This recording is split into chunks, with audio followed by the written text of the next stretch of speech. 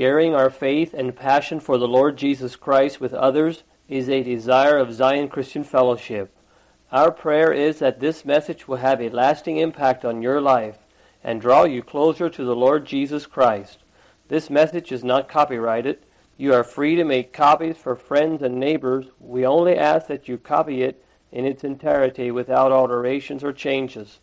Now unto the King eternal, immortal, invisible, the only wise God, be honor and glory forever and ever. Amen. Greetings in Jesus' name to everyone this morning. It is a joy to be back again after being absent for two Sundays. And we did have a very blessed visit to Jerusalem, where Tyler and Lisa live. So last Sunday, our church service was outdoors on the east slope of the Mount of Olives. And it did seem a bit different to be there. I think I sent a photo of the spot from the view we had. And on that note, I might apologize if there was any disruption here. It was evening when I sent it. It didn't occur to me until later that it would have been right during the service here. My apologies if that created any disturbance. I would have waited had I thought it through.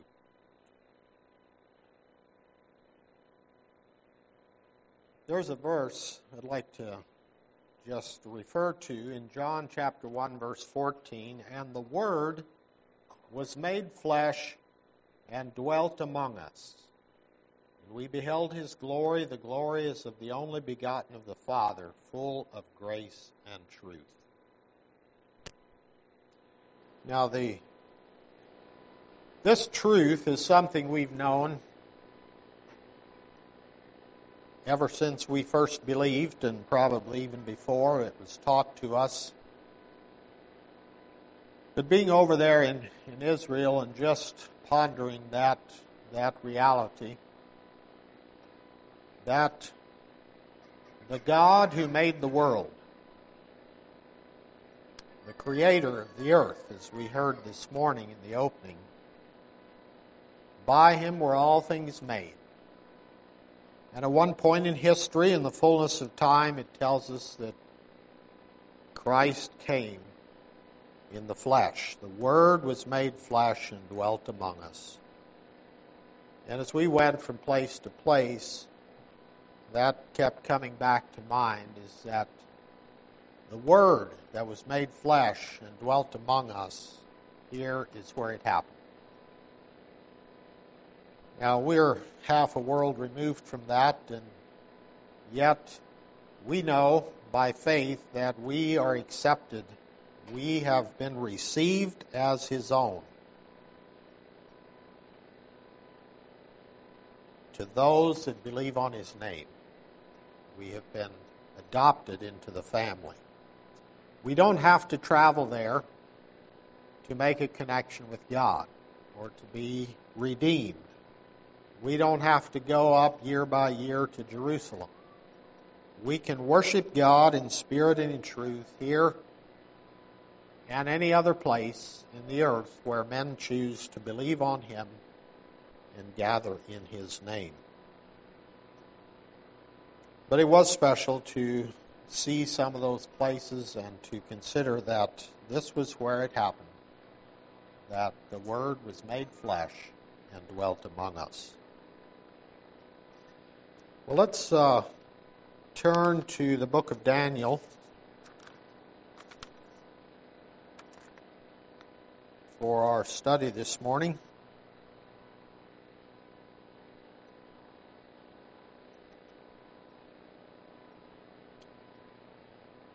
And for the sake of you visitors, I am teaching through the book of Daniel. And this will actually be our last message in this series. in which I will attempt to cover chapters 11 and 12, the last two chapters.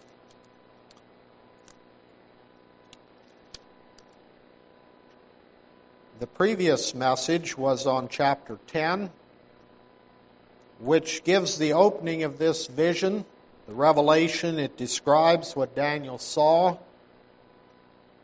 It seems that he had a vision of Christ before his incarnation. And then an angel came and spoke with him. And the angel said in verse 14 of chapter 10, he said, "Now I am come to make thee understand what shall befall thy people in the latter days. For yet the vision is for many days."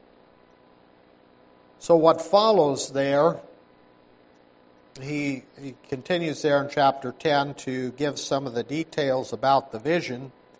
And then in chapters 11 and 12, he gives the content of that vision.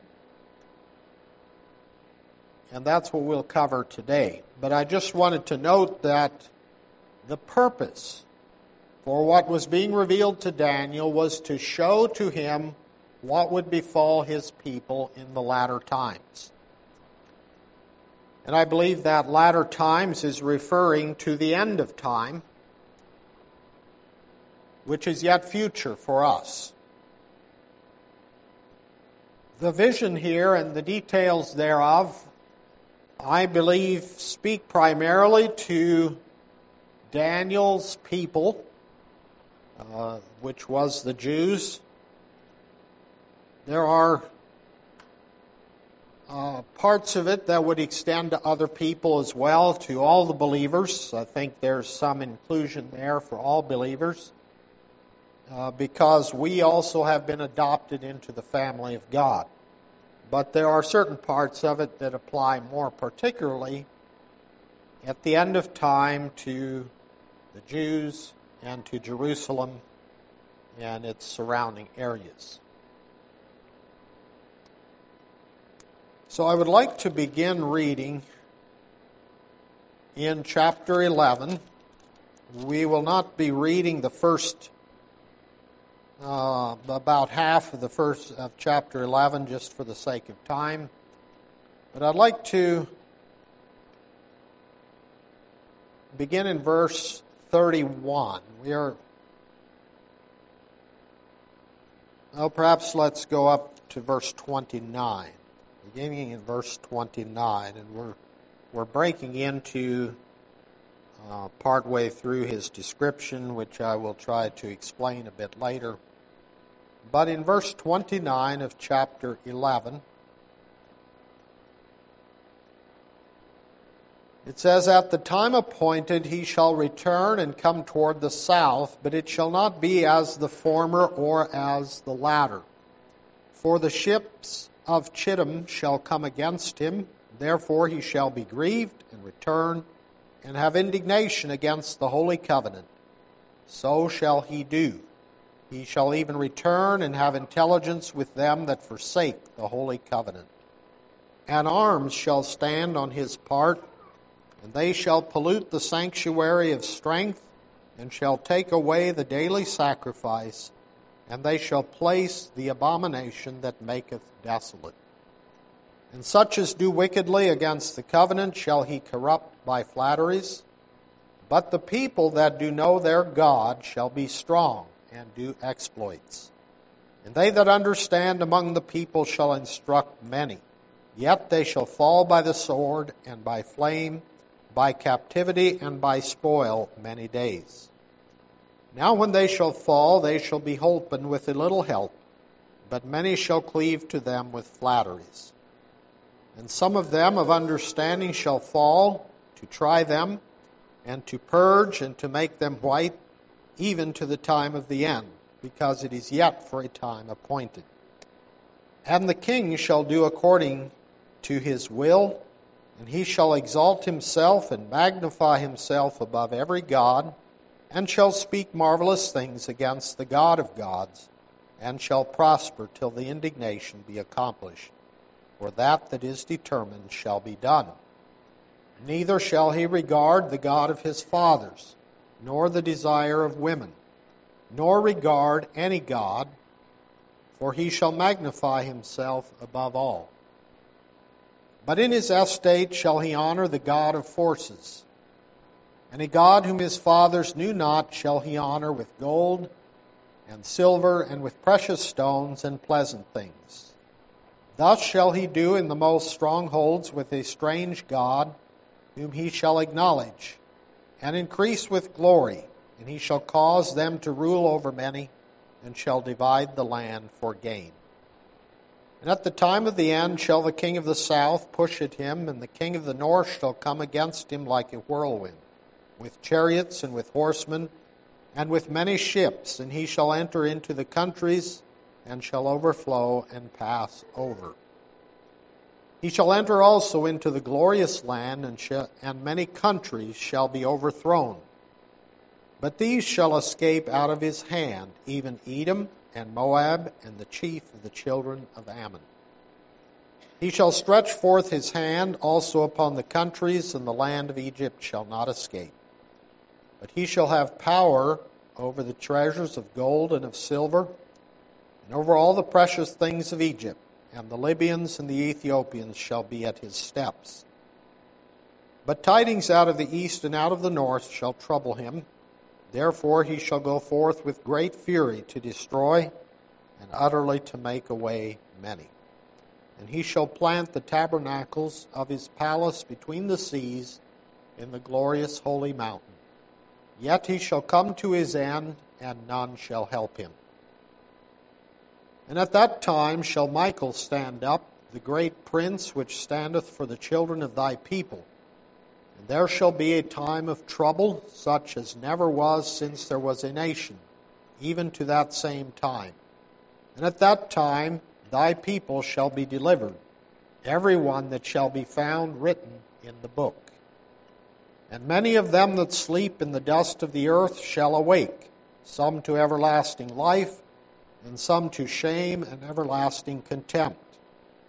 And they that be wise shall shine as the brightness of the firmament, and they that turn many to righteousness as the stars forever and ever. But thou, O Daniel, shut up the words and seal the book, even to the time of the end. Many shall run to and fro, and knowledge shall be increased.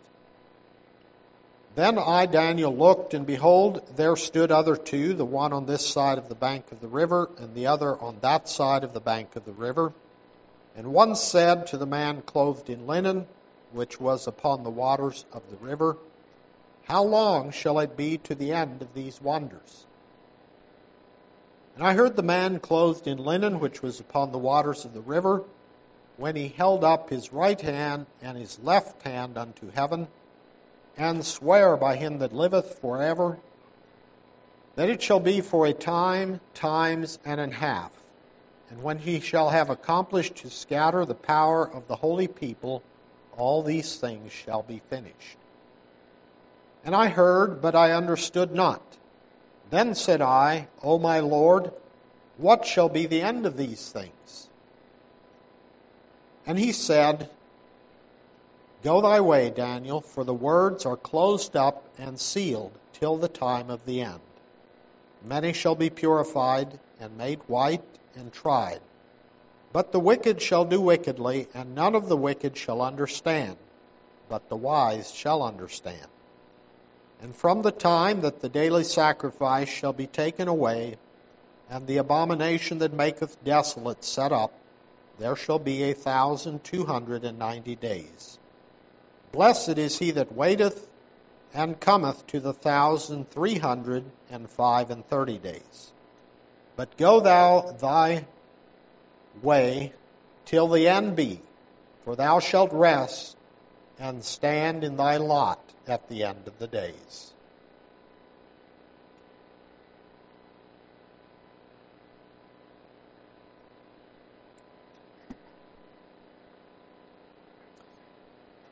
I would like to point out some overview and principles that we can draw out of this passage. Note that in the previous chapter, chapter 11, verse 32, the last half of the verse, "But the people that do know their God shall be strong and do exploits." And that's been our key verse in this whole book of Daniel, is that there is a promise that those who know their God shall be strong and do exploits. And I believe that promise is for us. When we think about the end times and the difficulties that were prophesied, Jesus made it clear that there would be wars and rumors of wars, but the end is not yet. And we have recently been reminded very strongly of that with the war in Ukraine, that there are continuing wars and rumors of wars and fearful things. And yet, in the midst of all of that, God's people who know God shall be strong. The other parallel with that is that God has all things in His control. He knows the times and the seasons. He has it planned, how it shall be. And as He says there in chapter 12, verse 3, "They that be wise," this is referring to those who have been resurrected, as it says in verse 2, "They that be wise shall shine as the brightness of the firmament, and they that turn many to righteousness as the stars forever and ever." And Jesus, when speaking to His disciples in regard to the end times, He talked about the angels going out and gathering together His elect from the four winds of heaven. And then He says that the righteous shall shine forth as the sun in the kingdom of their Father. So that seems to parallel what Daniel is saying here. "They that be wise shall shine as the brightness of the firmament, and they that turn many to righteousness as the stars forever and ever." And throughout the Scriptures, there is abundant promise for those who believe in the Lord Jesus. Those who believe in God shall, at the end, have everlasting life. And this is making some reference to that glorious future where we shall receive our inheritance and the promise that has been given. Another thing I would note in chapter 12, in verse 4, it says, "But thou, O Daniel, shut up the words and seal the book, even to the time of the end." And then again, in verse 9, "Go thy way, Daniel, for the words are closed up and sealed till the time of the end."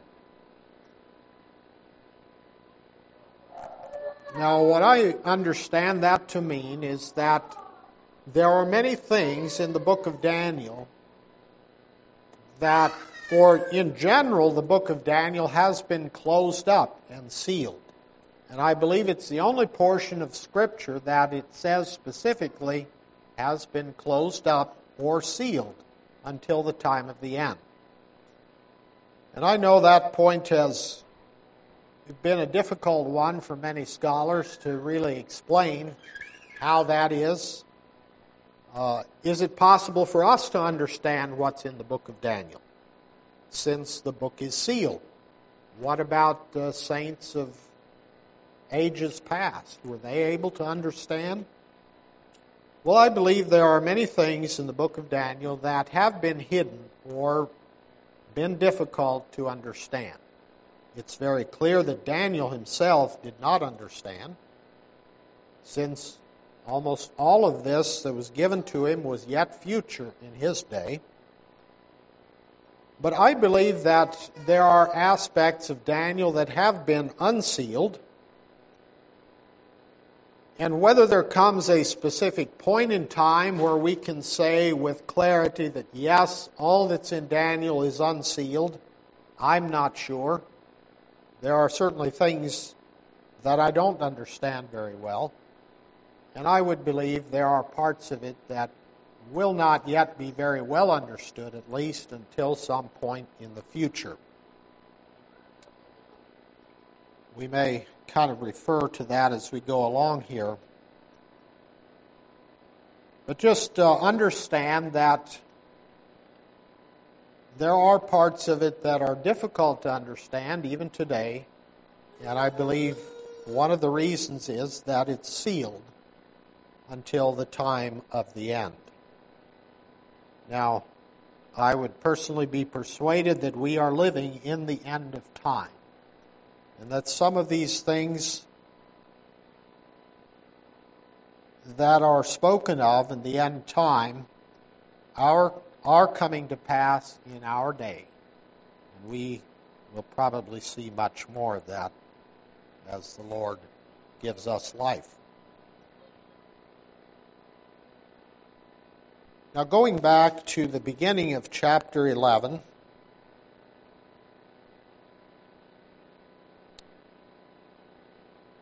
in verse 2 it says, "And now will I show thee the truth. Behold, there shall stand up yet 3 kings in Persia, and the 4th shall be far richer than they all. And by his strength through his riches he shall stir up all against the realm of Grecia." And then he continues, giving some outline of what was to come. And he makes reference to the king of the south and to the king of the north. Now, I believe that a good bit of this first part of chapter 11 is a bit of a repeat of what was revealed in chapters 7 and 8, the vision that Daniel had of those empires. And if you study it carefully, which is way beyond our scope here today, but it gives a more detailed picture of some of those historical things that have already taken place. They were yet future in Daniel's day. But here he mentions the kings of Persia. There was 3 kings to come, and some more following that. And we find that, as was given in the beast revelation there to Daniel, the various beasts, one of them was like a leopard that had 4 heads. That seemed to picture the Greek Empire that divided into 4 parts. Well, those parts continued for some years with subsequent kings, and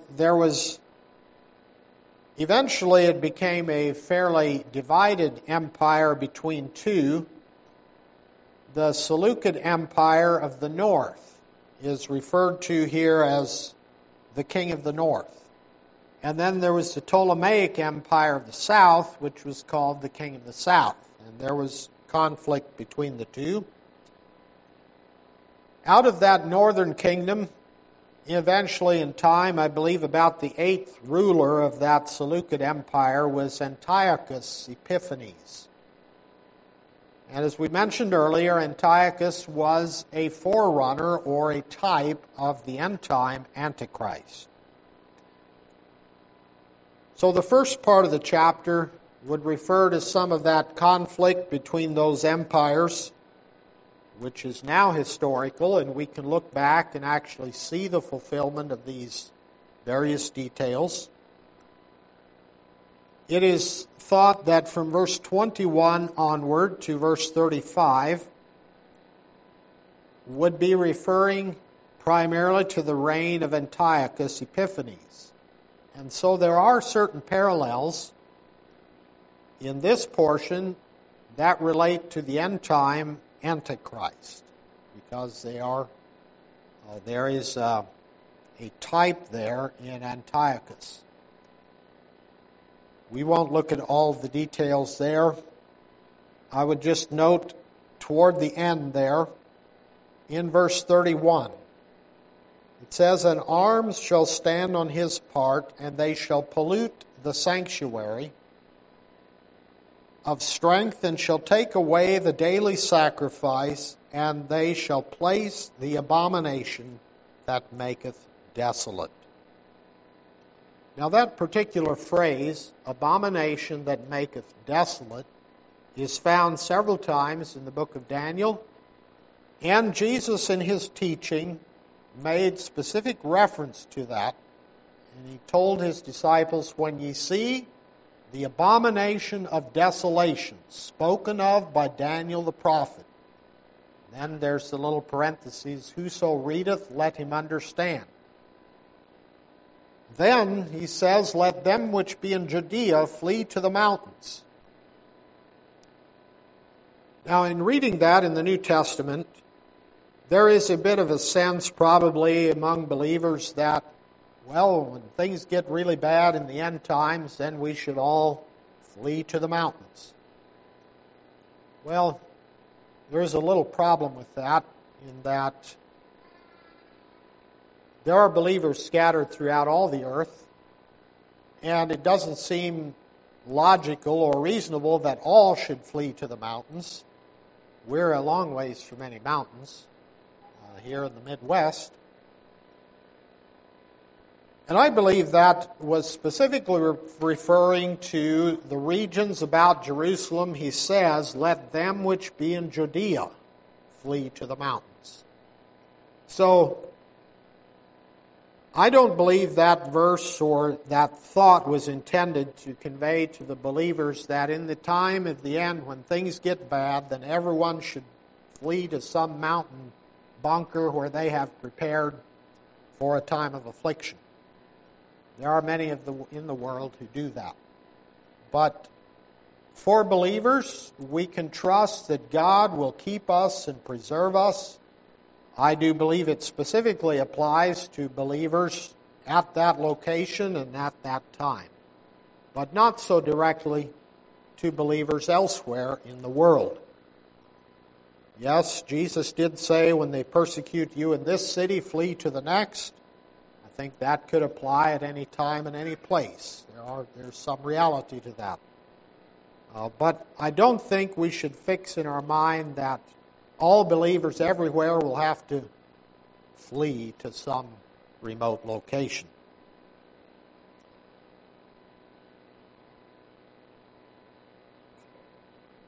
Then further,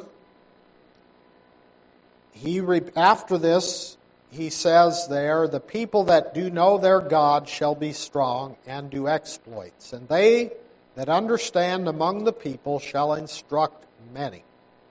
Yet they shall fall by the sword, and by flame, by captivity, and by spoil many days. Now again, we may not know exactly the fulfillment here, but the general understanding of this should be plain.